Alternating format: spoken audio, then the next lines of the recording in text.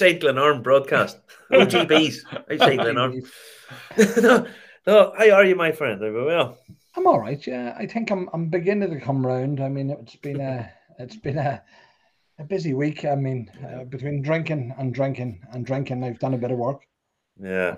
Had Katie shout at me a few times. So I mean, yeah, we've. I'm Now, all right.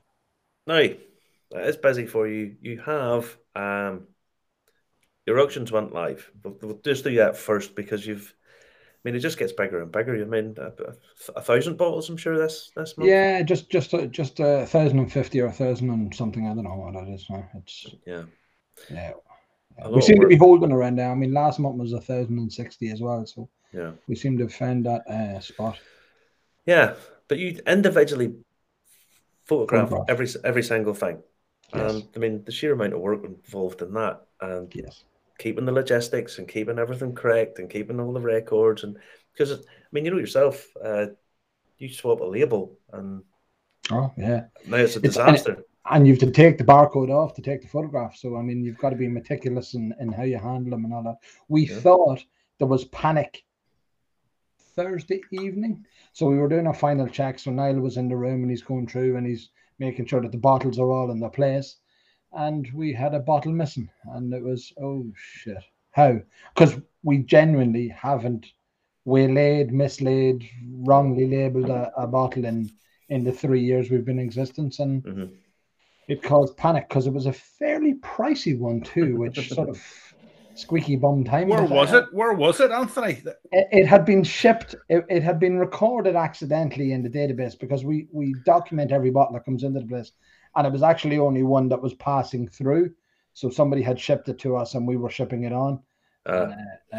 We were looking for it on the shelf thinking it was there, but it actually had already been shipped. And look, when we drilled down into it, we found that we had paperwork to follow it. But yeah. Squeaky bum time. Because what happens there is Anthony's looking around going, which one of you fuckers was working for free? For a month to pay for it. I can imagine.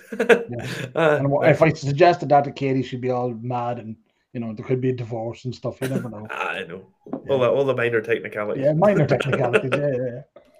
So, what are you drinking tonight, mate? Ivor in Tiny Tipple sent me up a few samples, so he gave me this one, Storehouse Special from the Liberator from Morristown in. Yes, and it's Port and Peat, a malt and grain blend at 46 ABV. Tasty stuff actually.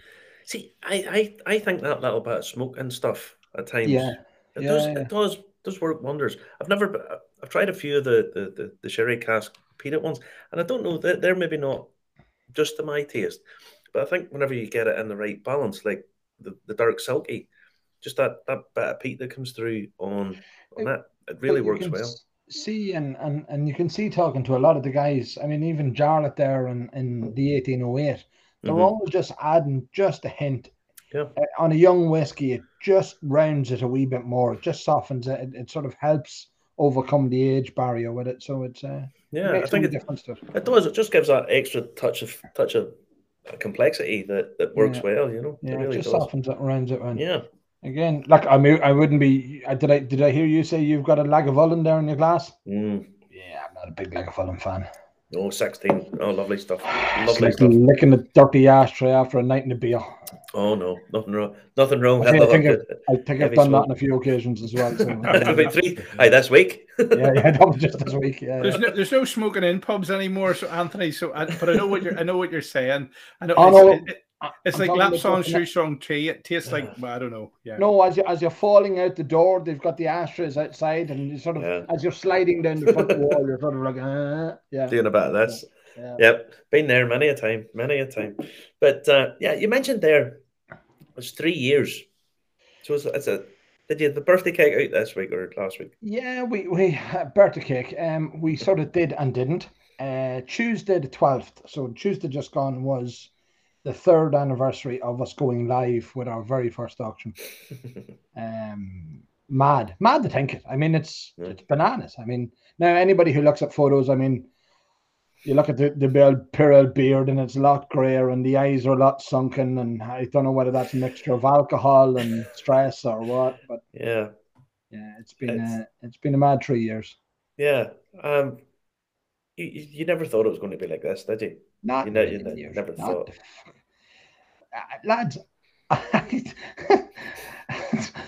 I love it. I've actually found, and I remind myself, it's at times it's hard. You have to pinch yourself when you're dealing with, like there's an 88 Middleton on there in the auction at the minute. It's 12 grand. We've sold bottles at 45,000 euro. Yeah. I mean, my first business plan, which was when I sat and drew this out and came up with this brainwave.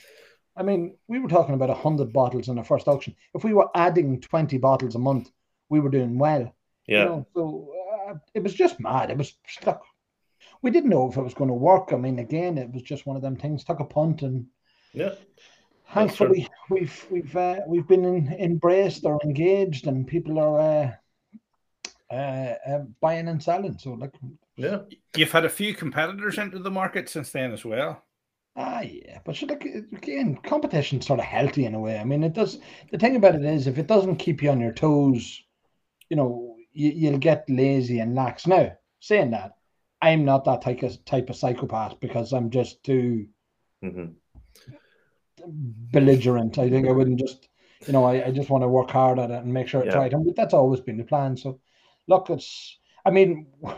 we were competing before we were competing against anybody on our own island. We were competing against Scotch Whisky Auctions and Whisky Auctioneer and all them as well.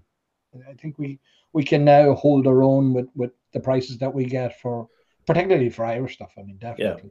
Well, I think the thing about it is it's horses for courses. There's different things that people like about different sites, and and the one thing about it is, you always know you can't please everybody.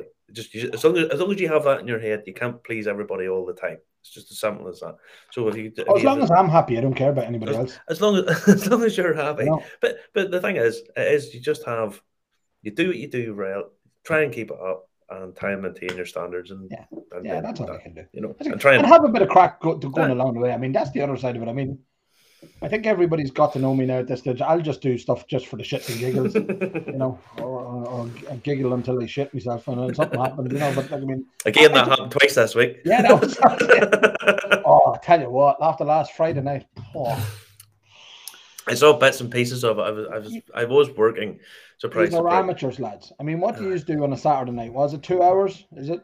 Oh, we only do about an hour. We try and limit it to an hour, because we've got people. We know people can't stand us that much longer. And some of the things on Instagram, you're limited maximum to an hour. You see, Anthony. So it's nice to keep it under an hour. But if people are interested, we'll let it run over. Yeah, over 5 hours last Friday night. Yeah. I was. It was bananas. So we had, I don't know if you've seen it, we had the resident lunatic from Belfast walking around shaving his head and eating his dinner all at the same time. We've seen a bit of it. Yeah. There was a reason for this 5-hour telethon. That's like one of those things. Remember Michael Aspel or whoever it was used to do these things for everybody. They had all banks of people behind them, all answering phone calls or letting on to you anyway. To raise money. I had that too. It was Katie. So what was the purpose of it? Why did you do it? So Belfast Whisky Week, as you know, was successfully promoting a whiskey festival for Belfast and in Belfast. I mean, again, it was all remote this year, but there was festival bottlings. I mean, there was 4 festival bottlings in total, and we were given by Paul, just in a conversation, we've bottle number 1 of each festival bottle. Yeah. We want to try and raise as much money for charity. What do we do? And I mean, I don't know if people know, but we do a charity item every month in our auctions anyhow.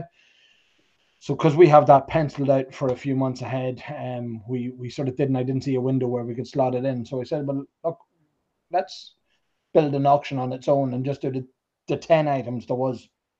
It started off the night with 10 items, and we'll do a bit of a promo. It'll be live for 24 hours.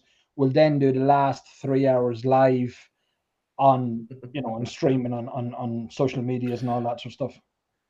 And yeah, I thought it'd be a good idea. Yeah. Yeah, I'll never learn. No.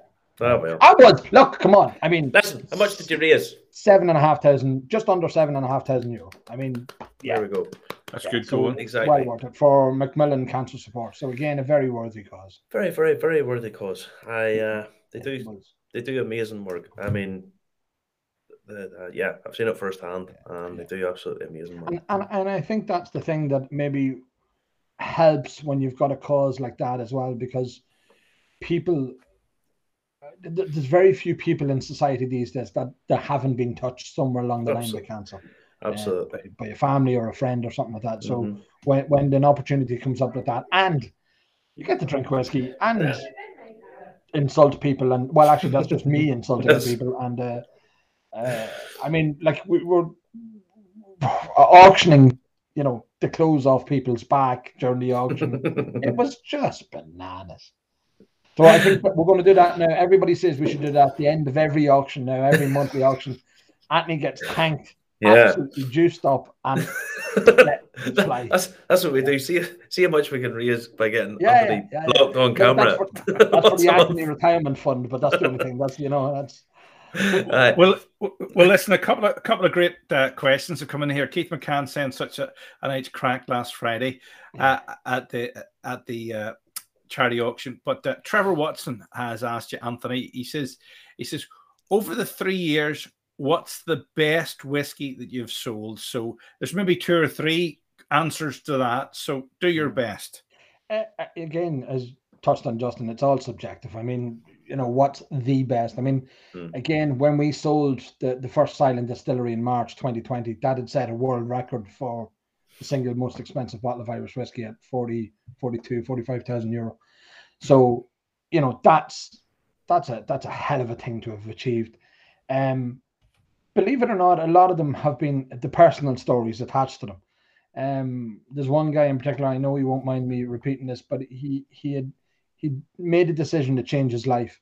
He had a huge whiskey collection and he had lost a huge amount of weight. And he needed to get surgery afterwards just to tidy up the skin and all that sort of stuff. Yeah. And he sold his whiskey collection. He sold some of his whiskey collection to free up funds. And every time he sees me now, he's thanking me. And I mean, we only met him a couple of weeks ago, and you sort of go, that's mad stuff. I mean, that is mad. The reasons behind things is mad. That is mad. Yeah.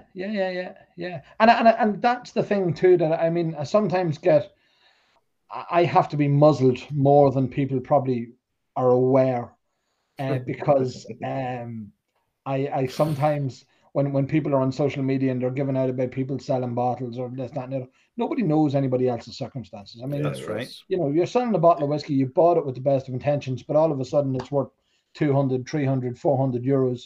You've a mortgage repayment coming up. The kid needs braces. You've a hospital bill, whatever. Sell it. You paid for the bottle. You do whatever the hell you want with it. Yes. It's exactly the same as whenever people say, "Oh, you shouldn't do this with a whiskey." If you buy it, do whatever you want with it. It's entirely up to yourself. You want to probably snorting it through your eyeballs, not good for you, but that's the only probably thing. Not. But if you want to stick Iron Brew in it and a one of them wee umbrellas like Justin puts in his drink, feel free. Do you know what I mean? I mean, you bought do what you want with it. But I mean, everybody gives off about flippers and people doing this. I get it. I understand why that annoys people. But if they get in there, they get in there. And I don't know. I don't know what. Another one that was sold. These people had this bottle of whiskey under the kitchen sink. It was an 88 Middleton, believe it or not, and had it under the kitchen sink. Didn't know what it was. They had no idea. When they initially phoned me and I sort of said, you've got a fairly special bottle, I don't think they believed. And they were from down the country. They drove up to Dundalk, wanted to see was this lunatic working out of his garden shed and, with a tinfoil hat on going, I'll give you 10,000 euro. And they arrived and they sort of, it gave them a bit of confidence then as well. But when we sold it on the Sunday night, she phoned me crying, going, is that real? And it sold for 12,000. And then she was like, is that real? Is that real? Oh no, you're joking. Stop messing. So again, that's It was like winning the tombola and winning lines, was it for them? Yeah. No, I mean, that's a life-changing sum of money for a lot of people. And I mean, I was trying to explain to a guy who's on this tour that I'm on about why people are collecting whiskies and why it's become more of a thing. People don't get interest rates anymore. No. So if you have any savings, it's negative interest rates. You're losing money. Ain't over $1 million, Justin. So Justin to be under ain't over $1 million. It's negative interest rates now. So I mean, well, listen, that Justin's lost a fortune. Bitcoin's up and down, up and down. And all these assets is all over the place. But people are buying stuff that they want to collect that will be worth more money in the future, or hopefully as an investment. And that's one of the only ways people can actually make a few quid, and it's accessible for everybody. What? Tell me this. What's this about? Is this about the Fabergé egg that was unbelievably expensive? Robert Gustafson saying I'll probably put my Fabergé egg up for auction. Got it in Belfast in July. Obviously, Robert got that because he's a world-class influencer, and he was given one as payment for his fantastic video highlight reel. All joking aside, we've been asked a serious question. Doesn't make a change. No, it is. Darren Barney Milligan has asked, will Anthony take the new £100 High Street vouchers? I would say you probably could take the High Street vouchers, couldn't you? This is a scheme in the north. I know, yeah. I was going to say I doubt it very much because, well, I could trade them for butter vouchers or something like that. I mean, that'd be gone were the days. Do you remember that? I could go down to one of the off licenses just across the border and get myself fueled up. All right, I suppose that'd be it. Yeah. I don't know whether they work outside of the UK, those particular cards, or not. But I'm not 100% convinced they're going to work anywhere inside the UK. No. Listen, I know somebody has one. I know somebody has theirs in their wallet. It's not an idea. Is it not supposed to be spending it? Is that not kind of the purpose of the whole thing? He showed me it. I couldn't believe it because I haven't had hide nor hair. I actually tried to apply for my COVID passport, and I put in my passport, my driver's license, and my birth certificate, and it still hasn't bounced back yet. And even if I do get it, it's in another 2 weeks to apply for the thing, and it's only valid for travel before the 1st of December. So I don't have much faith in them myself. But there you go. I tell you what, you see, when this High Street voucher comes out, everybody got £100. Wait till you see how much it cost to do the administration to get it all put out. Because I'll tell you, it'll cost about £120 a card. Yeah. It'll cost a fortune. And there's been 59 civil servants transferred from the Department of Health over to this, so they're actually not. Yes. Something like that. There's Mark Kersey. He spent his within 30 minutes of getting it. A lot of people I know are going to buy new shoes with their voucher. I've got my eye on a pair of shoes as well. You can get 4 pairs of Dykeman shoes for £100. Wow. I thought, do you not only wear Manolo Blahniks or No, I don't. People never see my feet because I could have no clothes on below me because Facebook actually think I've no clothes on. I can't believe you're like Trevor suggesting that. We're all sitting here picturing them naked, sitting on the going. Oh God! Oh dear God! Right, give me a drink. Give me something stronger. Don't be saying that because we got banned one time because of nudity. Oh yeah, nudity. Yeah, don't be mentioning it. Yeah, you can't do that. Yeah. Richard McEwen says, "I think it only works in Northern Ireland terminals." So there you go. It only works in Northern Ireland terminals. But, I don't know whether you could buy whiskey for it. I know when they have the little card in Australia that you're on Social Security in Australia, you can't buy cigarettes or alcohol with the wee card in Australia. So they probably can set it to that setting, but they probably forgot to set it to the setting not to buy fuel. Yeah, going on. Have they said, you know, the way in down here they've stopped with your Tesco card and your savings cards that you can't get alcohol, or when you buy alcohol, it doesn't contribute to it now as well. That doesn't the same with you guys as well. I think so. Yeah. I don't have them because I don't want Tesco spying on everything I eat. Oh no, I intentionally scan my card in other people's groceries so as people think I have cats and dogs and children as well. No, I do, honestly. I do. I get you extra club card vouchers because there's a lot of people don't want the extra money, so I scan other people's. Yeah.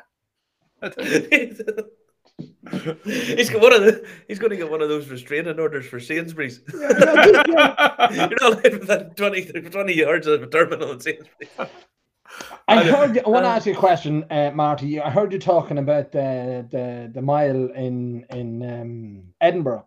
Yeah. Where's our Golden Mile? Where's our where's our venues like the Whiskey Experience or anything like that? Well, the only thing is, well, can you talk about it? Because you know something. Are you allowed to talk about that? Yeah, Marty, I don't think it's much of a secret that Willie Jack is going to be investing some money in building something like that in Belfast. Now, knowing Willie, it could be anything. Yeah. He has. I mean, the collections of stuff that the man has is just incredible. So if he decides to bring them all into one, it will be a hell of a thing. The Irish Whiskey Museum in Dublin is still, as far as I'm aware, still closed. I was down there at the start of the week, Monday and Tuesday, and it was closed. I've done it, and I talked about it after I'd done it, and it's truly awful. I mean, it's beyond awful. I'll give you an idea of some of the stuff. I sat through it just thinking, what is this? What are they talking about? But maybe you know more about whiskey than the average punter does. I'll tell you one little thing that doesn't excuse bullshit. Right. I mean, this is built itself as a museum, and this is one of the facts that they come out with. Back in the day, when they got a cask of whiskey, what happened was the first third that people drank, it killed them. Oh. And the second third after that sort of made them blind. But what they realised was that the last of it was really, really good. Now, I'm not an economist, Anthony, as you'll appreciate, but you see, if you kill a third of your customers and then you blind a further third, I'm going to say you're going to struggle to get the last third to retain their custom. Unless you're an arms dealer. But honestly, and I'm sitting there going, what the hell? They have a thing like a wake, okay, like a coffin laid out. They talk about, they come in and everybody used to have a party and a sing-song and everybody got pissed at the wakes. And the wee girl that was doing the thing, she jumped up and sat on top of the coffin like this. And I'm thinking, I've been to many a wake, but I've never seen anybody jump and sit on top of the dead body.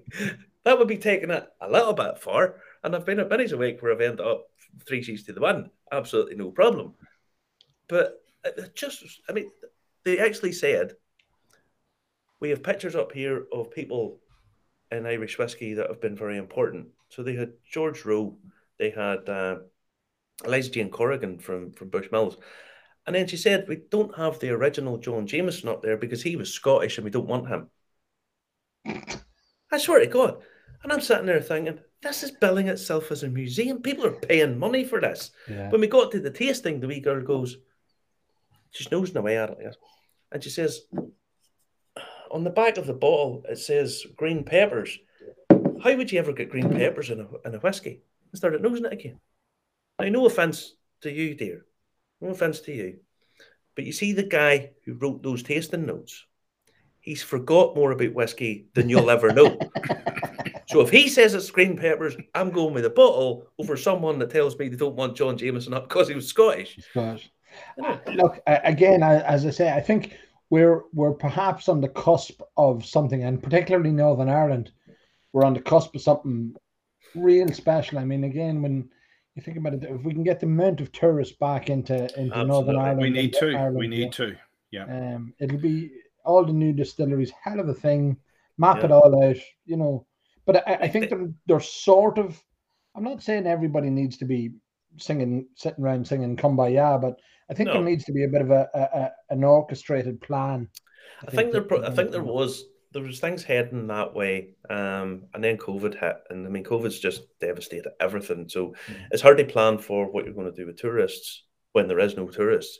Yeah. It's maybe a good time to actually start thinking about things. The whiskey trails it needs to happen.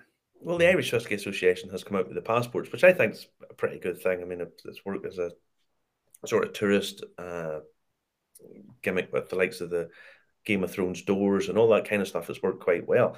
So I think that's a way of going. But I think in terms of dedicated whiskey experiences and that kind of stuff. I do one. A couple of people have asked me about this. I sell business to business, and I had a lot of work planned for last year. All got cancelled because it's very hard to run something that you're going to do dedicated every single day all through the summer, because you have to make that commitment and you have to be there. If nobody turns up, you still have to be there.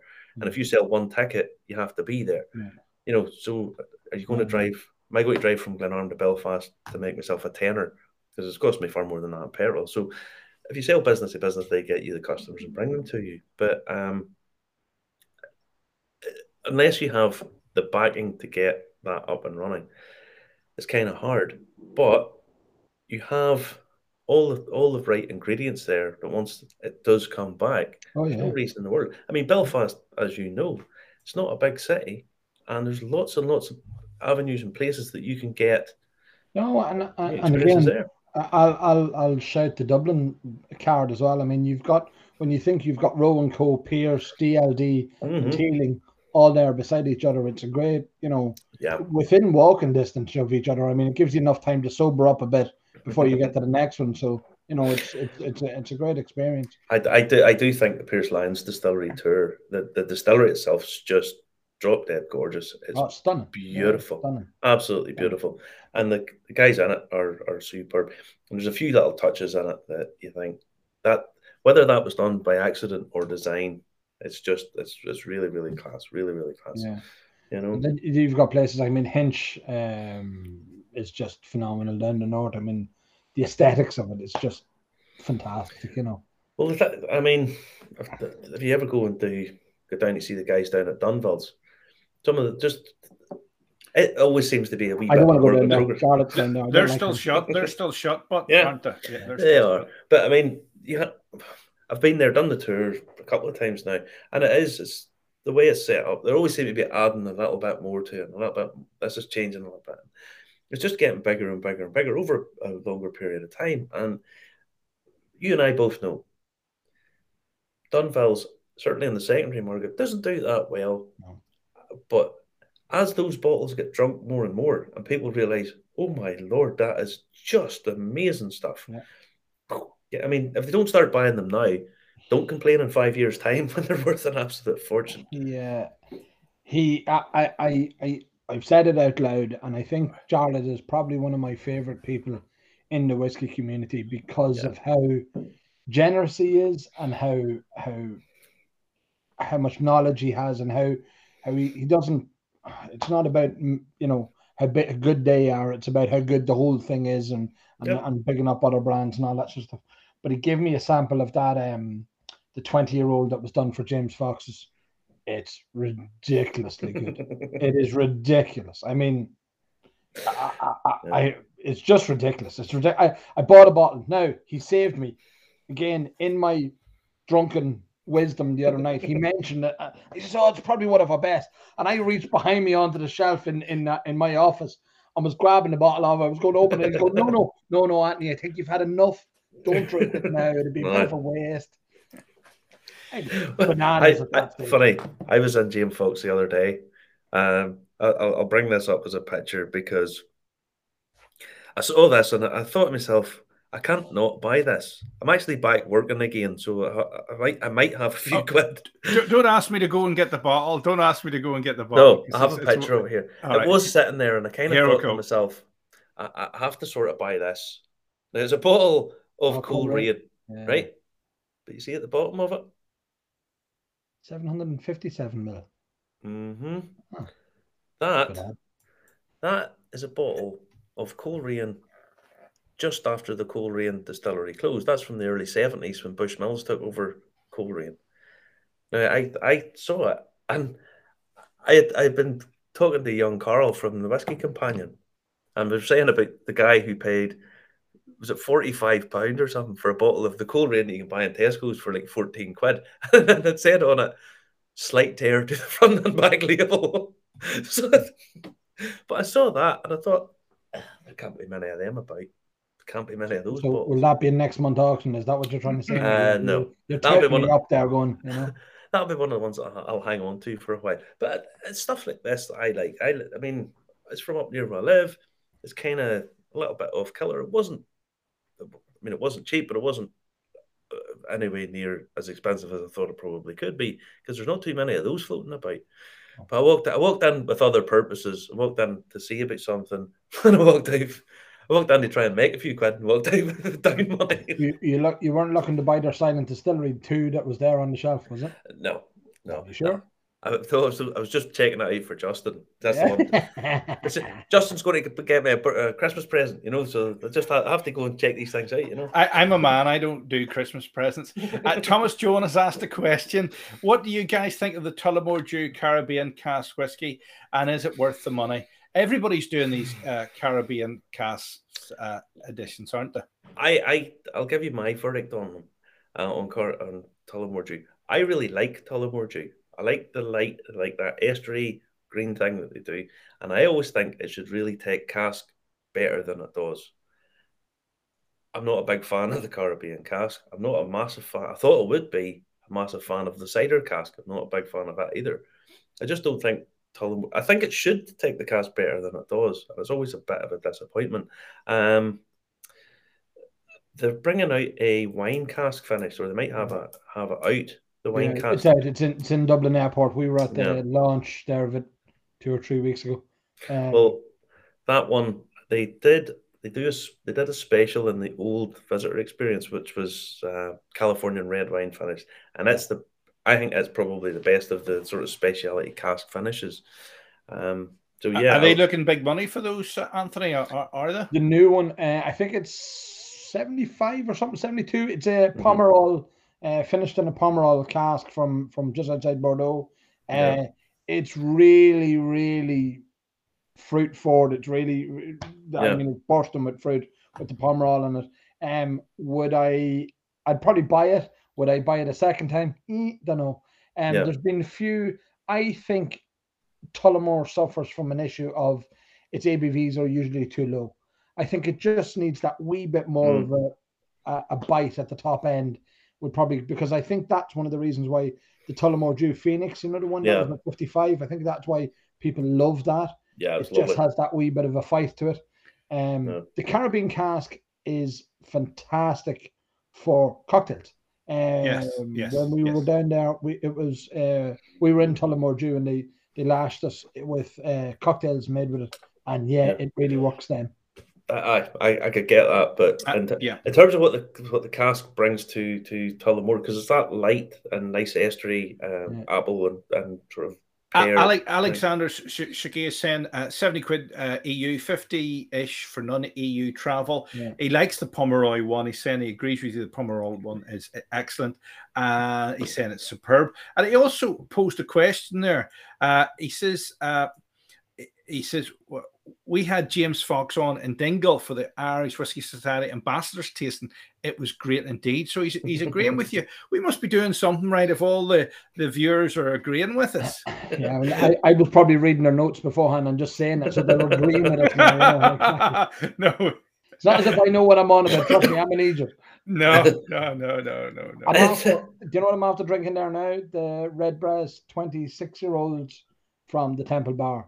Jesus, that's phenomenal whiskey. I have never tried it. I haven't tried it. I haven't got it yet. I'll sell you a bottle of it. Right.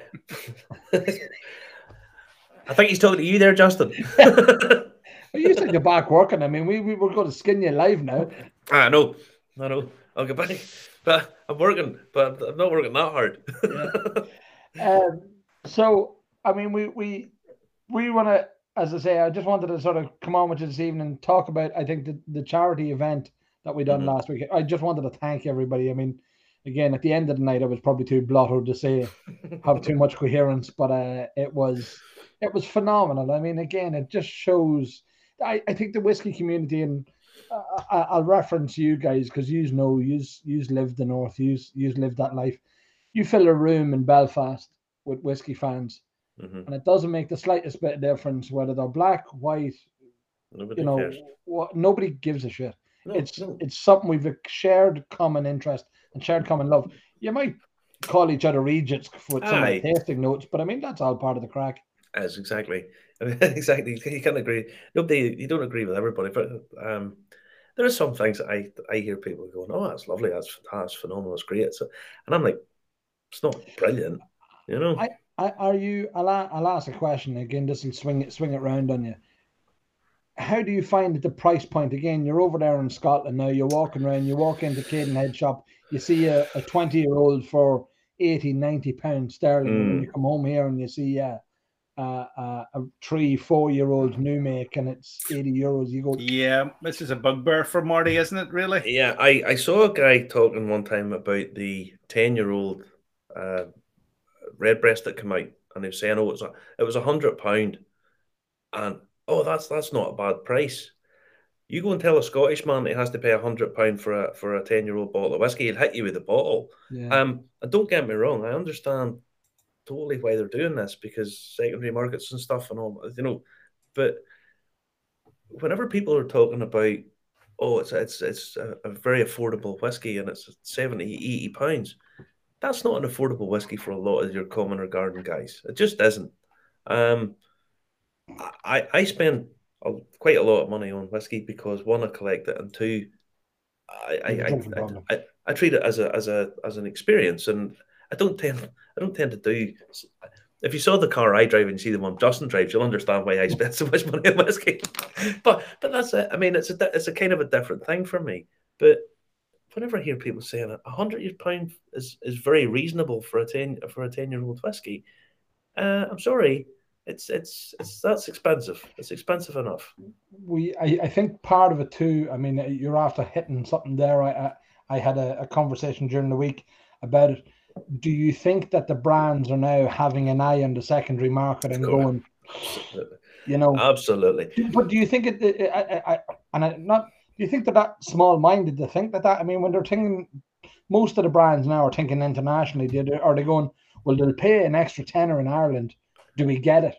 I think why wouldn't they? Why on earth would they not? If they look at it and think to themselves, I'm selling this at £100, it goes to auction the day after we sell it, and people are quite prepared to pay 150, 160, 200 for it. Why would we not charge £120? Because it's probably still going to be elevated in as a sort of pro rata amount, and there you go. You know, it's that level of. I think Alexandra has a point there actually on that, is that when we get to a stage where a lot of the new distilleries, so when we've got 40 distilleries with their own stock in the market. I mean, look at Dingle. You know, again, the single malt batches were up on 70 euros. Now the core range is at 55 euros. It's come down. I mean, so there's there is that of it, that when they get to a point where they're stabilized, they have a constant flow now of stock coming through. They're not buying the secondary market. I mean, secondary market, not secondary market as in casks, wholesale casks, are off the scale pricing at the minute. Yeah. So that's I mean, but there's still stuff I think is very good value for money. I mean, me and you've talked before about Writer's Tears. Oh, I mean, why people are not buying these now? Because they tick all the boxes. The one thing, possibly the design of it, but you can argue that it's maybe a bit in between. It's maybe not outlandish enough to be artsy, if you like, and it's not traditional enough. It sort of sits in between. It looks okay, but in terms of but it's at its initial retail price. I mean, it's not offensive. So you don't want it. I mean, if they charge you an extra 10, 20 quid and put it in a fancier box, you'd sort of be a bit miffed about it. So I think it's all right as it is. Yeah, but I mean, the thing is, it's an annual release, very limited, great whiskey. I mean, a very, very good whiskey, and it's affordable. I mean, there's nobody on any sort of income that couldn't afford to pay what it is released at every year. It's funny. The single releases of your Middletons. You know, if you're going to buy a Middleton collection, your single cask stuff that you get from the Maison de Whisky or some of these here, and you can still pick those up for probably 300-400 roughly, maybe a wee bit more than that. Yeah. And yet the very rare ones. Bushmills, look at the Bushmills 32-year-old for La Maison de Whisky, 900 60 euros for what it is. I mean, 32-year-old on the front of it, whereas 28-year-old Redbreast is $2,000. I mean, again, it's and I know you're not, you're slightly comparing apples and oranges in what they are as a whiskey, but I mean, again, just initial price point, it's a different animal. Yeah, as I say, I mean, another thing that I've harped on about this many's a time here. I see very rarely you see a 40-year-old Irish whiskey pop up, and it doesn't do, it makes a reasonable amount of money. But 40-year-old Scotches are making that, and there's thousands upon thousands of bottles of that. 40-year-old Irish, would there be 1,000 bottles of it in the world? No, there wouldn't. No. So, Keith McCann thinks we're in a bubble and that the industry could price itself out of the market. Are we in a bubble? Says Keith. I'm going to say no, but we could be on the cusp of something a little bit overreaching. I don't think it's a big enough bubble that is going to affect the industry in any serious way. But I think the single cask releases coming so often, it's forced people to start going, right, well, we'll just collect this. We can't afford to go, oh, we'll buy that and that and that and that, because it's too many of them that come. Hang on. Well, you see, again, I have to be I have to try and be diplomatic in this, which is unusual for me. I mean, they're not Pokemon. You don't have to collect them all. But this is it. I've been famously quoted as saying that, and I actually think I went, they're not fucking Pokemon. You don't have to collect them all. I hate Pokemon, by the way. Yeah, I know, but you don't have to collect them all. There's this mentality of that people get, I mean, that you have to get full sets. When I put on my business hat and I say that when people come to me and say, I've got a full collection of whatever it is, I'll usually turn around to them and I would say it's 10 times out of 10, I will say to them, you will get more value, you will get more money selling them as individual bottles. Yeah. So they've worked hard and they've busted a gut. And other people have said, oh, it's just the crack of collecting a collection. But if you're doing it, if your mindset is that you're doing it for the collection, as in it's going to be worth money, yeah. You look at the Scotch, I mean, there's very few Scotch collections that have been worth money. It's usually individual bottles that are the trendsetters and the real high price. Yeah. But when it moves down, the whiskey industry moves on in 5 years' time. I say this all the time. What will give it the legs is the new Dingle blend that's released. The core ranges, all the stuff that they'll be bringing out, because that's ultimately where the longevity is, and it has to be. Alexandru brought up about you being a Teelings geek. Teelings, some of the Teelings whiskies are superb. The problem Teeling have is a little bit is there's too much of it. There's all these different casks, and it's kind of hard to get, with all these different cask finishes, and sometimes it's hard for people to go, well, what one is the core range? What is the core range? And I think they suffer a little bit from that. Yeah, I think I'll actually even go. I'll be even more outspoken on something. I think Teelings and possibly Faircullen now nearly suffer a hangover of Cooley. I think Cooley are deemed as people deem them as a cheaper brand, or as a second rate. I don't know, a second rate distillery it seems to be, because I never quite get why people don't hold things like the Tyrconnells, why they don't hold them in higher esteem. The Connemara's, I mean, what Connemara did when it came out, people should be ranting and raving about it. But I'd be honest, everything I think Dr. John Teeling did back in the day, the man should be held up as the saviour of Irish whiskey, if I'm totally honest. Yeah. And I don't think he ever really gets the credit he deserves. No. Because without him, all of this, is it a bubble? Is it too much? It wouldn't be happening. There wouldn't be any, if I'm totally honest. It certainly wouldn't be the shape it is now without him. And Cooley, well, there's lots of very good whiskey out there that comes from Cooley. It just doesn't say that it comes from Cooley, but we know it does. Well, but that's the thing, isn't it? Most of the stuff that everybody's ranting and raving about now is ex-stock from Cooley or ex-stock from Bushmills, and again, they don't get that the love that they should get. And as I say, I think as a side effect, I think Teelings the likes of the 30-year-old Teelings or the 33-year-old Teelings, people look at it and they go, do you know what? It's not. Whereas if that was a 30-year-old Midleton or a 33-year-old Midleton, it'd be in the multiples of what it is, you know. Whereas, yeah, and I think there is that. It's just people collect what they want to collect, you know. Stephen Quinn there saying I was picking up a Glenfarclas, a 25-year-old for £100. Irish whiskey is pricing itself out of the market. At 25 quid, that's at 100 quid. That's some whiskey, isn't it? I've opened another beer here, by the way. Hoppiness. You can't not buy something. I love a good gimmick. You know, all this was a bit cheesy. I love it. The Happy Days. Here's a good pale ale based on Loch Ness.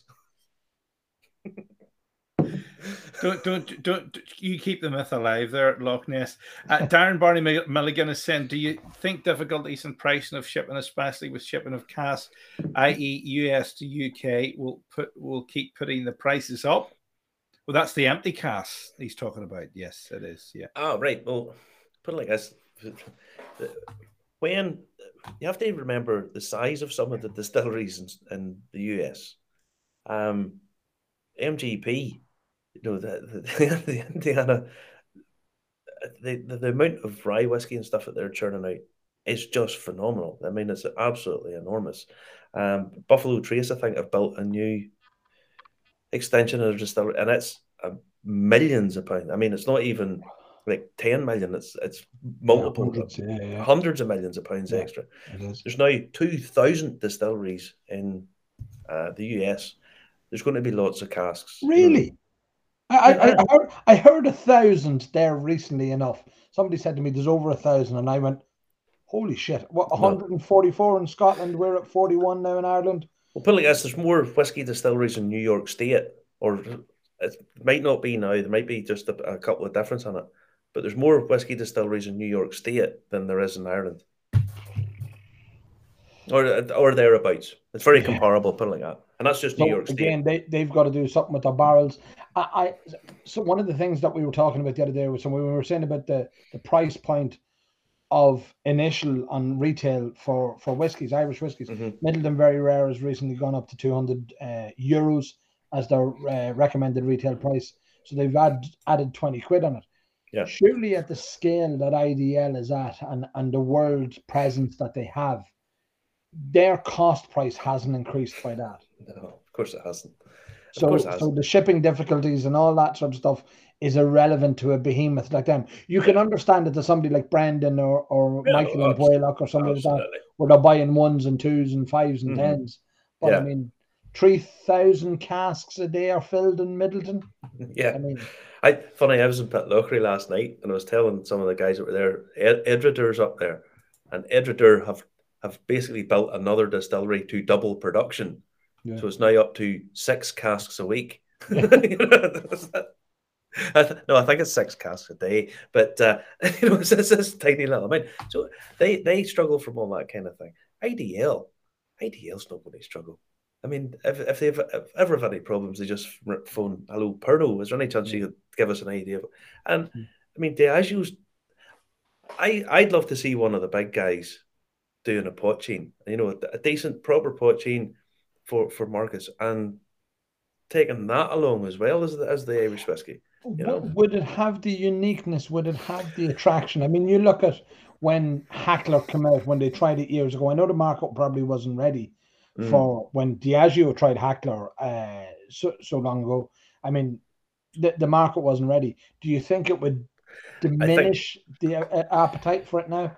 Well, I was in St Andrews today, and I was in one of the spirit shops, because anytime, whenever the guests were walking about and getting a bit of free time, I always go for a little nosy. And I was in, can't remember the name of it. I've been all over the bloody place in the last 2 weeks. But you walked in, and there was a guy training a girl. She was obviously just a new start, and he was explaining to her, well, over here we've got the Irish gins. Down here we've got Irish whiskies. Up there we've got the tequilas and mezcals. And he was going through it all. Now this is in Scotland, remember, the home of Scotch, and up there they're probably selling more to tourists than they are to locals. And yet now they're bringing in new spirits. They're bringing in tequilas, your añejo tequilas, and your reposado tequilas, and your mezcals, and things that probably most people haven't heard of. Vodkas, I heard them actually say vodkas a fraction of what they used to be. People aren't buying vodka anymore. They're buying all these new spirits.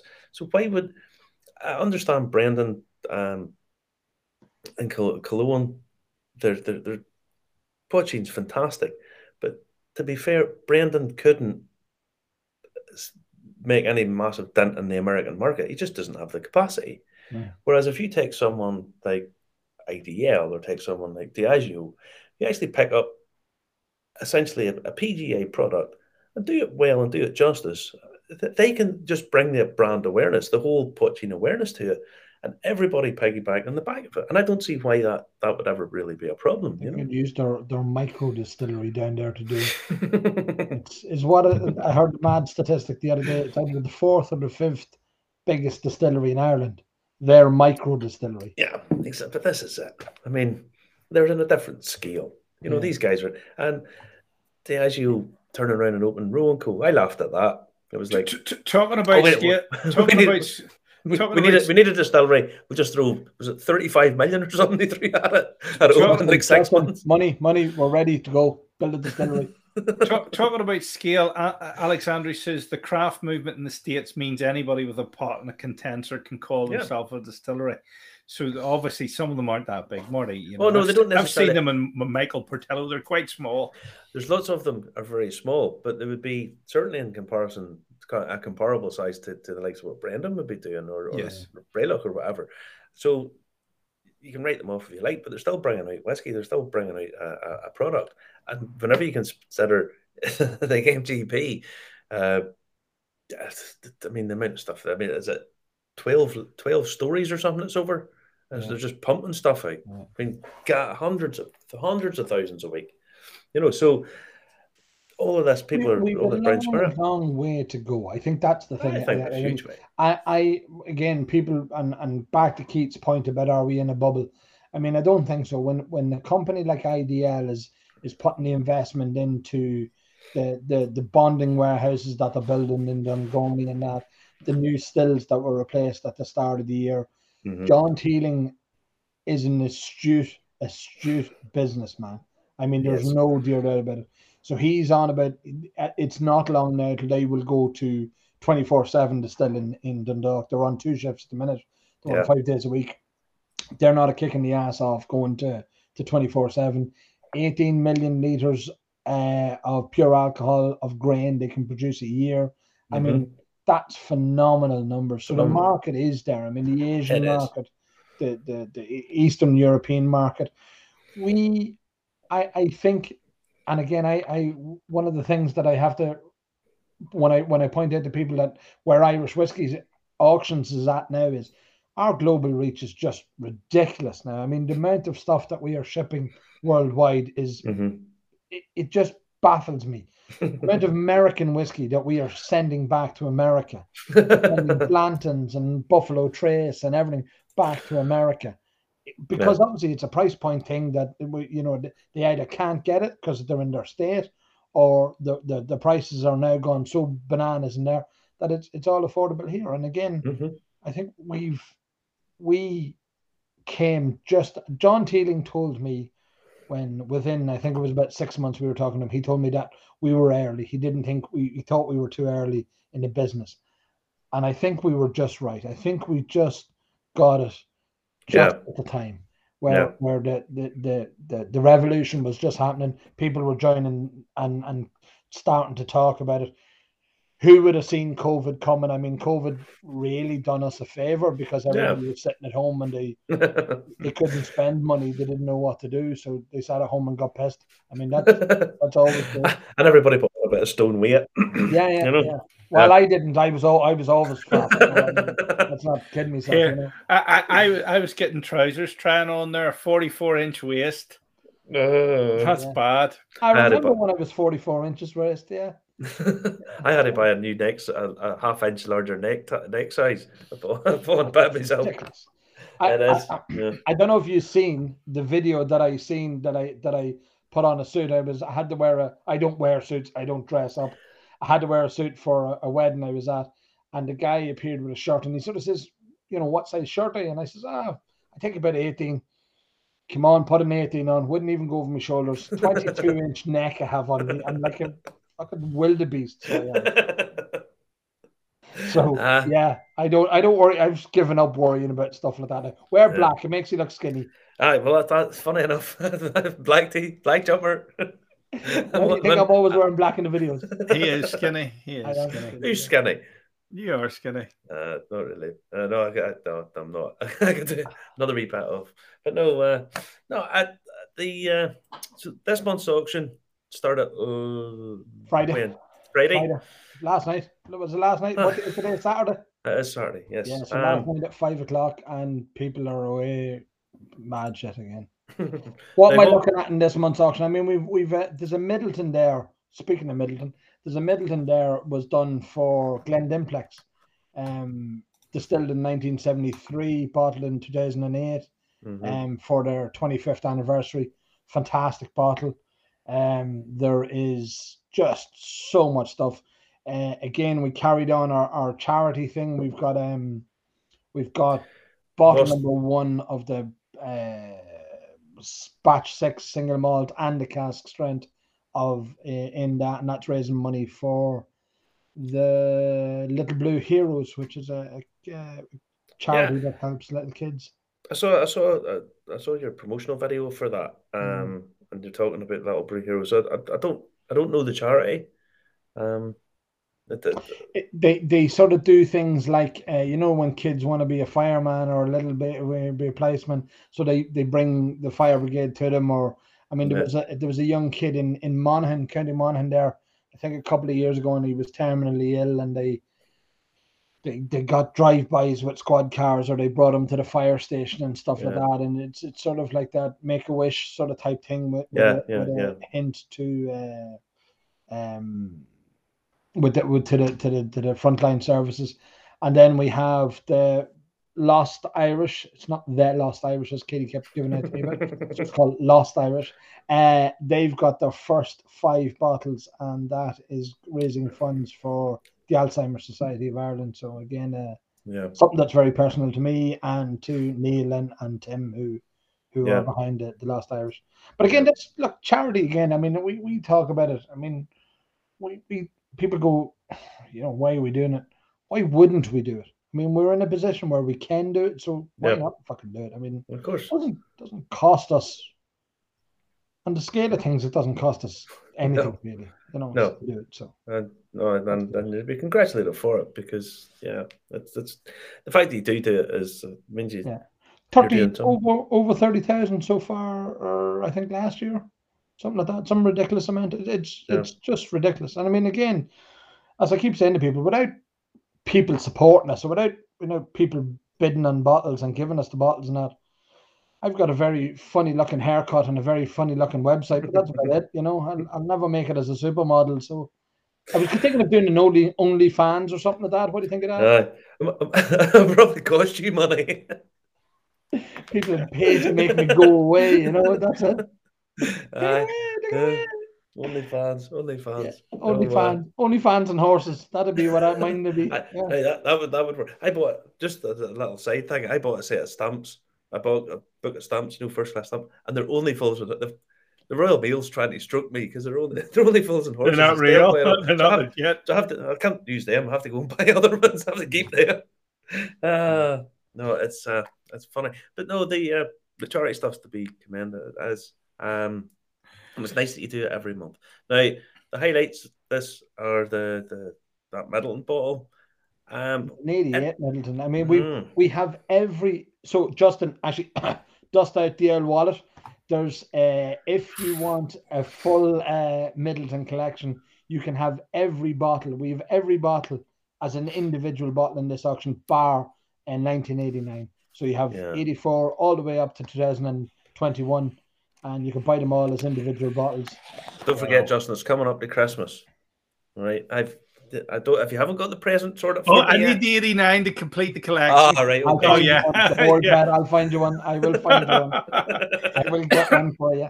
So everybody thinks it's in that wardrobe there. That's not a wardrobe. That's just the cash wardrobe. No. That's where he keeps the gold bullion.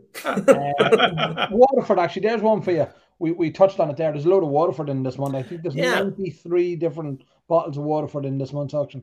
And do you think Waterford's coming back again? Because it went and then it sort of went like this. And what's it going to do?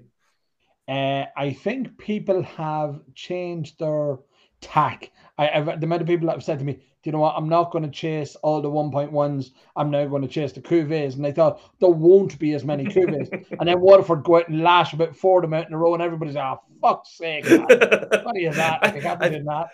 I love it whenever Mark Rainier does stuff like this. It does sort of makes me think. It just sort of piss people off. Yeah, I think so. I think it is take my hat off to him. And then, like, again, Dingle, I think, was one of the things I said. I think that the Dingle Batch 6 being the end of the collection changes the dynamic of Dingle. I mean, I think now it's a finite collection. It's 1 to 6. You can get bottles 1 to 6 and get maybe the casks rent 1 to 6. And that's it. That's the collection.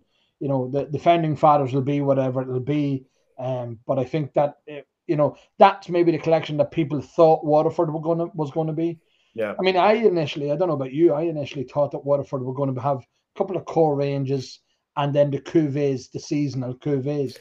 But instead, they just fucking threw every bottle out every fortnight. And people I'd be honest with you, from day one, I was always a bit confused about the whole thing because it was like, how 1.1, okay, we get 1. But we're going to do a 1.2 from the same year, and then the next year it'll be a 2.1, but we might do. And you're like, how the hell are you going to have a consistent product? Yeah. How are you? When I go to buy something, how do I know what it's going to taste like? And then he really fucked everybody up. A couple of weeks ago, he went and he brought a 2.1 out for Gaia, and everybody was like, hang on. What's the story here? It's supposed to be 1.2. Yeah. So, but I'll be honest with you, I do kind of like what he does because it really sort of pisses people off sometimes. Yeah.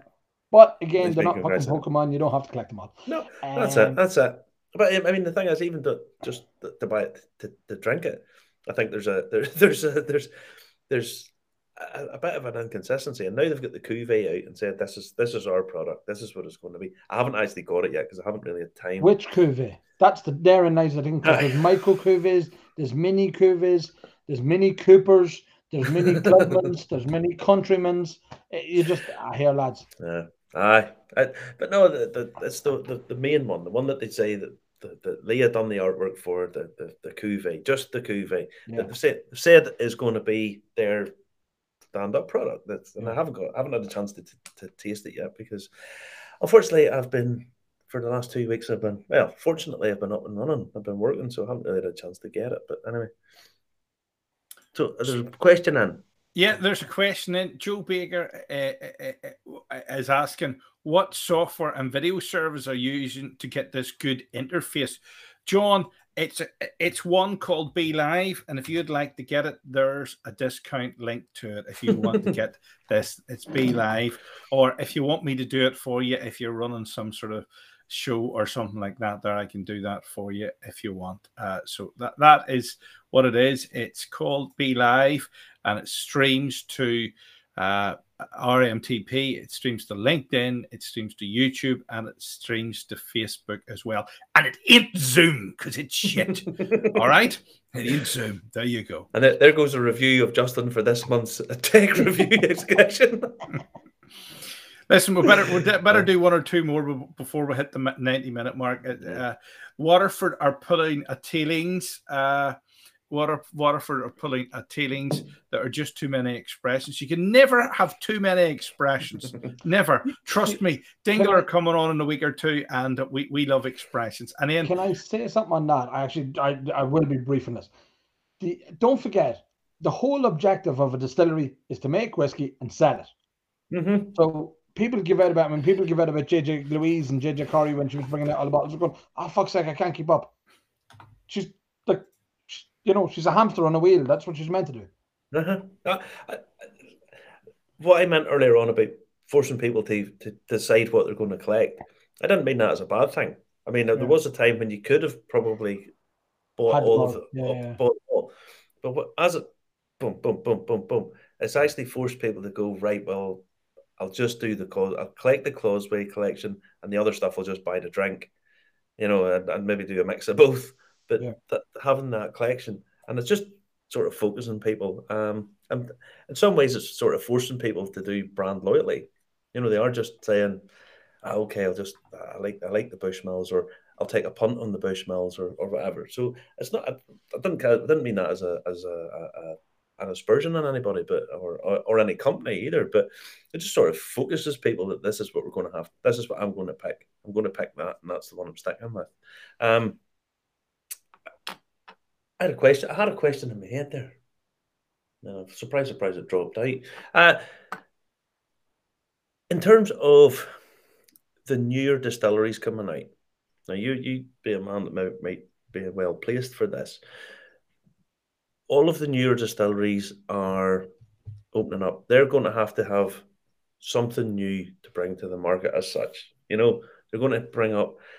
And where do you see that going? Because, I mean, there's lots of new innovations. We've seen the different cask finishes. We've seen single cask this. We've seen this finished in this cask. And we've seen people bringing out, this is the cask strength version, and this is Are the new guys, do you think, going to have to copy that style, or are they going to be... I think that the world's their oyster, really, in a way. I mean, look at the cask finishes that are open to them. I mean, there's loads of different maturation options and cask finish options.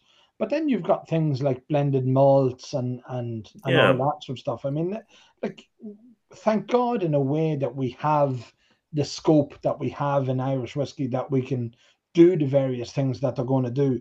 I mean, look, again, what's John Teeling's statement? I mean, it's 3 ingredients. I mean, it is literally 3 ingredients. So they can't, start throwing in, like, slice up 2 hamsters and throw it into this month's one and make something special out of it. I mean, it is literally... If that not be the biodynamic stuff from Waterford. No, that's the vegan-friendly one. The thing about it is that there's only so much that they can do with it. But I mean, again, it doesn't have to stop at that, or it doesn't have to. I mean, if somebody else is doing a sherry cask, does that mean, oh, well, I'm not going to buy it from, like, because Ecklinville does it? Well, I'm not going to buy it from Sleeve League, or I'm not going to buy it from... But they all seem to copy each other. They always seem to do an orange one. They always seem to do a coffee one. They always seem to do a certain type of cask.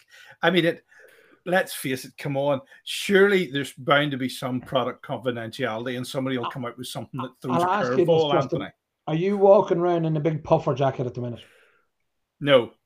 Well, apparently that's all the rage. Apparently, according to Katie, I do have one. Sorry, look, there you do. I do have one. Look, there you go. I knew you had to have one, exactly. So that's all the rage. So it's about fashion too. I mean, look at Portcast. I mean, nobody was talking about Portcast. It was an exception. But I mean, in the last 18 months, I mean, all the good whiskies. Not all the good whiskies. I mean, some of my favorites lately have been ports. I mean, just what I was on about earlier on, the Liberator, or the Old Comer, the new... The Old Comer. It's ridiculous. Honey barrels are huge in the States right now, says John Baker. Make sure you comment, like, and share, and hit subscribe on YouTube, John, and use that link to be live. But we had Honey Barrel about 5 years ago. Honey Barrel, everything was a Honey Badger here, wasn't it? Honey Badger, Honey Barrels, Honey Badger. I keep saying this. I don't really have a sweet tooth, and the honey stuff never really worked for me. Loved it. But that's why. That's why you have borderline diabetic. 44-inch waist. That's why. I wasn't going to mention that. I was going to mention your diabetes. But that's, and I mean, again, you look at what the variations that even I keep reverting back to Dunville's. They've done the Palo Cortado and the Oloroso cast now a few times, but the variances in the whiskey itself is huge. So. Yes, look, I don't think we're going to get to a point where everybody's going, fuck, not that again, not that again, because there's so much scope when you've got innovation on mash bills, you've got innovation on maturation, innovation on finishes. on the age, on blends. I mean, there's it's like a Ford Transit. I mean, what, 17,000 different combinations. So, like, I mean, and well, the other thing is now they're changing the tech file for pot still, and that opens it up even further again. And did you do the Bawan? Oh man, I genuinely I talked about this one night in the interview. I interviewed Finoan and stuff. When I done it live that night, and I'm one of these people, I don't tend to do that kind of thing a lot of the time and get involved with all that kind of stuff. It's just kind of the person I am. And I thought this. Well, and I know that sounds stupid, but in some regards, I actually am. I'm like, I'll just sort of sometimes keep myself to myself. But anyway, I done the Bawan, and I sat there and I was listening to Matt Healy and I was listening to Finoan and Michael and stuff, and I actually felt as if I was taking part in something important. I genuinely thought that is, it touches everything that anybody who enjoys whiskey or likes whiskey would like about it. It's historic, it's tasty, it's looking at the future, it's got all the little things, and it was beautifully presented. And I heard somebody say, "Oh, but it's £100 for 10 miniatures giveaway." Look, I thought it was a bargain for what you were getting. The amount of work that went into putting that together, it was just phenomenal. Yeah. And in 7 years' time, when they bring those whiskies out, you need to see what price those boxes are. Yeah, I'll be selling them. Don't worry, I'll be still selling them. But again, and that even answers the question about what you were saying, is that like, I mean, the innovation that's in that alone, the vintage mash bills. I see Mr. Watson's graced us with his presence there. He's appeared out of the darkness. I suppose it's coming near midnight, so he'll be waking up all right. But I mean, what they can do up there, what they are having an eye to, what Brendan's doing with his little mash bills and stuff like that. Look, it's the one thing that I'm not worried about. I think, that's the thing. My concern is how is there, it would be brands doing a disservice to Irish whiskey. I mean, all of these new brands that's in America, and it's just, short of sticking a shillelagh and a leprechaun in the front of it and calling it top of the morning to your whiskey. I mean, seriously. I mean, I know. That's where we're at, and we're not kicking the ass off that with some of them. I mean, come on. I mean, they were even slagging me, calling 1 2 gingers. What's that about? You stand, at the front of that should be you standing like beside a mirror. Just two gingers. It'll have to be a big fucking mirror. Well, but you can have one of those. The top and the shorts in the bottom. Do you know one of those fairground ones? You're standing.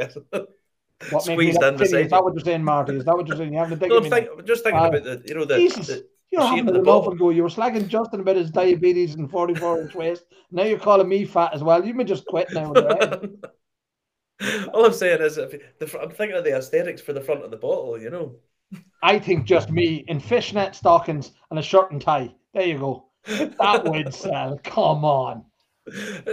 I tell you what, we could have you and then Justin in a ginger wig, sort of front and back of the bottle. Do you remember Virgin Cola? Virgin Cola. Hold on, I'm going to stick to the product brand. My one for the Michael Ignite or Michael Ignite was better last week. Oh, yours. Oh my! No, but I'm just thinking you in the front and that shaped. Do you remember the Pamela Anderson shaped Coke bottle? That's what I look like. That's literally what I look like. You can have a bottle of that whiskey shaped in like you. Small and fat. Yeah, that'd be right. Yeah, I know where you're going with that. Again, you're flagging me. I don't know. You're lucky you've got no feelings. You'd hurt my feelings if you did. 1.5 litre bottle. Little squat one. You're terrible. That's terrible. You invite your guests on and then you abuse them. Well, look, this isn't going to last, this show. How long have you been doing this? Not 3 years. You just won't last. No, haven't been about a year and a half now. A year and a half anyway. Yeah. So what else do you do on Saturday? Now we're on tour. Have a life, no? Well, not during COVID, no. I'm sure we weren't allowed out the house in case the COVID police put us in jail. So somebody says, Frank Hearns are saying, should we do a 9 o'clock start? Move the show to 9 o'clock, like the news, move from 9 to 10 and then 10 to 9. Well, put it like this, we never know what we're going to get. You never know what we're going to get. You're going to have to do it now. I mean, when you start going back out and having a social life and sort of, I mean, you can't be doing no. You see, you can actually record this and then put it out as live, and people don't know the difference. It's not the same. Look, are you calling your viewers and spectators stupid? You can't be doing that, lads. We've been slagging off our guests, Sarah. You're slagging off guests. You're slagging off your people, your viewers. These are shit. So some weeks when it's recorded, they ask the people who've just said he can't come on because he's on holiday, but he's on here now. They don't realize he's not actually there, and we have to answer the question for them. But Justin, you do this on the radio, and I know. I know people phone in and ask. He says it's a recorded interview, and people still phone in and ask the question. It's like they do realize in the studio it's him, so he knows nothing. Nobody's allowed to come in for COVID. But I'll tell you, somebody actually once got fired from Sky News from this because they showed a recording of a missile test. I mean, it's complicated. But I knew it was recording because you're never going to see a real missile being fired. But he actually got let go from Sky News or something like that over that doing a recording. Where was this missile being fired in Carrick? No, it was being fired at the Persian Gulf or somewhere. But I always tell people it's recorded, and it actually comes up live in the corner here. But we can't see it. It comes up live in the corner. Where is it? Up there somewhere. It comes up. Where is it? I can't show it because I can't put my finger into your screen because this is real. In the eye. But it comes up live, and then in the replay it comes up transmitted live earlier. You know, so people don't mind. I mean, obviously, you know, if I have a weekend away somewhere, which hopefully will be a thing eventually, you know. If you're in a different time zone, it's very easy to do this because I could just do it in my lunch break at work if it was a different time zone in the world I was in. You would need a job first, Justin. Is that not? I can know. That not be a key part of the Obviously, if it was in Saudi Arabia, I mightn't be able to do it because they might imprison me for talking about alcohol. But we've got quite a lot of viewers there because I can tell you, you know, where the viewers are. But funnily enough, they're not making too many comments. No, they're never going to comment. Justin was telling me we had certain people in Afghanistan watching it. They've dried up somewhat recently, Anthony. Right. Well, with regime change. Why. Can't imagine why they would have dried that up. No. You can imagine them all sitting around in the shisha on a Saturday night going,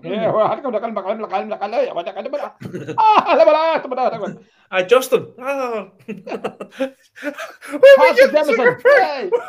get Zuckerberg,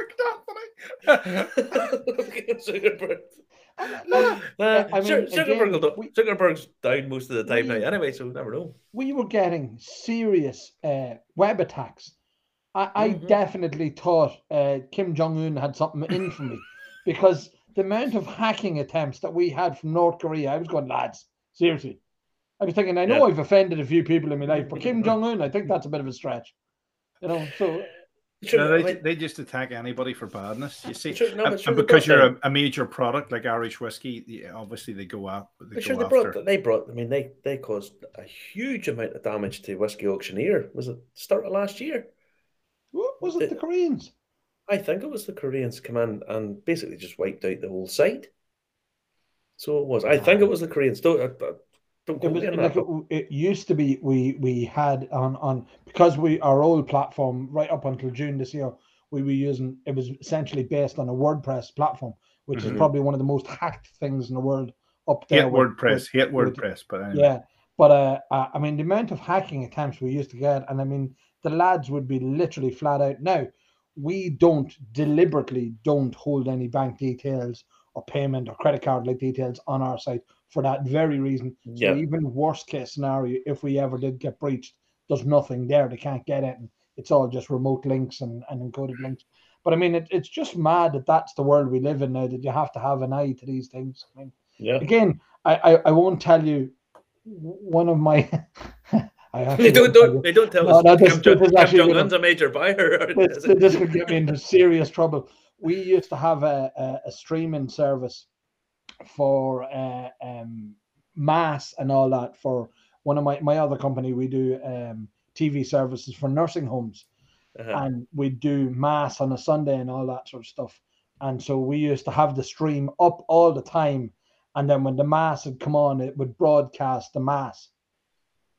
That was well and good until one Saturday afternoon it got hacked, and we had hardcore porn being broadcast into the nursing homes. That wasn't great. That just was there was uncomfortable conversations that day, let me tell you. Very uncomfortable conversations. Justin, could you explain your whereabouts on Saturday night? It was, and you sort of, the phone started ringing. I remember the first phone call, and I took that and I went, what? And it was sort of like flippant of, what are you talking about? What do you mean? Listen, have they reinstated Bishop Casey again? Yeah, it was bizarre. And I mean, somebody's telling you about this rather heavily endowed man being on screen, and you're just going, what? I don't know what you mean. And apparently something like that in the nursing home with people full of drugs and stuff isn't a good idea. So who would have thought it, you know? So oh dear. That's you see, people think that my life is relatively boring and mundane. This is the sort of stuff I do on a regular basis. Right. Yeah, no, it does happen. People don't realize it. Don't realize it. And you're dealing with technology. It is susceptible to stuff like that. One of these nights you're gonna start speaking Korean. You never know. I can assure you I won't. I won't, because always buy an American system, because they will take great offense and great umbrage if anybody tries to hack it. Now, big guy, I'm going to have to go to my bed, because surprisingly enough, I have to get up in the morning and do a bit more work. I've had a group of, we started off with 24. There's 2 people that something happened and they had to go back to the States, and this week they've just been the nicest people. Honestly, just an absolute pleasure and a joy to spend a bit of time with them. So what's that? He's got the dingle. Right. Dingle 6, number 6. God, that's not bottle number 1. I honestly didn't drink bottle number 1. That's the one we tried to get and we couldn't get it. It's sold out everywhere. I know nothing about it, Your Honor. I'll send you a sample, Justin. No. Justin, you have the money to be able to afford to buy it whenever it pops up at auction. See? I might do bad enough. You have to say other auction sites are available. Sorry, other auction sites are available. Yeah. They're not as good. We don't really, because the rules of broadcasting don't really apply to the internet, so don't worry about it. Listen, Anthony, a pleasure talking to you as always, buddy. And listen, keep going, do what you're doing, because I think it's superb what you're doing, and it always has been, and just keeps getting better and better. So, and I do genuinely watch all of your videos with you and Kay, and mostly it's Kay standing there going, "He's a dickhead. He's a dickhead." No, that's not right. Such as a. Just, yeah. Are you not going to tell them about? as you waffle on, and then she goes, "Yeah, it's nice." It's like trying to corral mongoose. It's the only way to describe it, because I'm just, it's random shit what comes into my head. And, yeah. But, here's one for you. Here's tonight's thought. When you're going to bed tonight, think about this. Have you ever drank milk from the same cow twice? Yes. Not knowingly. You don't know that. I mean, you've gone into Tesco's there to buy your litre of milk. Do you think it was from the same cow? Well, are you building up a relationship with her? Well, I used to actually walk. Well, my mum used to walk me in the pram to the actual milking parlour, which was on our neighbour's farm. And I did actually get the milk from the same cow twice. And there's one up here, Birds. You could probably get from the same cow twice. Just saying. The only thing, it just reminded me of a joke that the first time I ever saw Billy Connolly, the first thing I ever heard him say live was whenever he came on the stage, he says, "Who discovered you could drink cow's milk, and what was he doing at the time?" Yeah. Here's a better one for you. Do crews have jobs? Do who? Crews. You know the way they all leave in the morning when they're in the rookery, and they all fly in the morning. Where the fuck are they going? Well, have you seen that movie Journey to the Center of the Earth? Well, they fly down through holes, and then they get bigger because gravity gets less, and then they attack people in B movies. I reckon. You imagine, and then the crew, you know, he's after having a day. He nearly got hit by a car. He walks into the nest. He's, Jesus, Mary, you'll never believe what happened to me today. I was that close. That close. Well, here's the other thing. I found out the other day. There's a place. I was in Scotland. I was coming through a place called Tarbet, right? And Tarbet is the scene of a thing called Squirrel Wars. The grey squirrel has been attacking, but the red squirrel is mounting a comeback, fighting back. Apparently, this is what happened. And this came into my head while I was talking to people on the coach. Apparently, the pine marten munches squirrels. Okay, so munchy squirrels. But the red squirrel. Now, this is what the experts say. I swear to God, this is what the experts say. The red squirrel knows to get out of the way of the pine marten. Out the way. The grey squirrel hasn't evolved this yet. Now, surely, God, if the squirrels of a Friday evening, Jimmy the squirrel shouts to Mabel, I'm away off down the pub tonight. Down the pub. And they're sitting around having a pint and go, has anybody seen Brian? Yeah. No. He sent me that pine marten did the other day there, and he hasn't come back again. You know, the pine marten invite him round for coffee and whatnot. You know, surely it only takes one grey squirrel before it goes around maybe on squirrel Twitter or whatever to tell other people, you see the pine marten, stay away from him. Get away from him. Because apparently that's what the experts say. The greys haven't evolved to know that the pine marten munches them yet. Seagulls are all on the dole. All seagulls are on the dole. Absolutely. They're just bums. And cows don't eat grass going downhill. That's true. That's true. And 70% of them eat north-south rather than east-west. We know this. Awake at night. I'm lying in bed, you know, drinking my third bottle of whiskey for the day, lying in bed thinking about cows eating grass going downhill, seagulls with Liverpool accents on the dole, giving you bad manners, and crows getting up in the morning having to go to work. Oh, by the way, not to cast aspersions on the good people of Liverpool. Other nefarious towns in England are available other than Liverpool. He said it. He's from Dundalk. Yeah, he's from Dundalk. Yeah. Right. Good night. Good night. Good night. Good night. Good night. Good night. Squirrels in the pub. Squirrels in the pub. What a show! Tag it. I'm going to change the name of this to Squirrels in the Pub. Good night.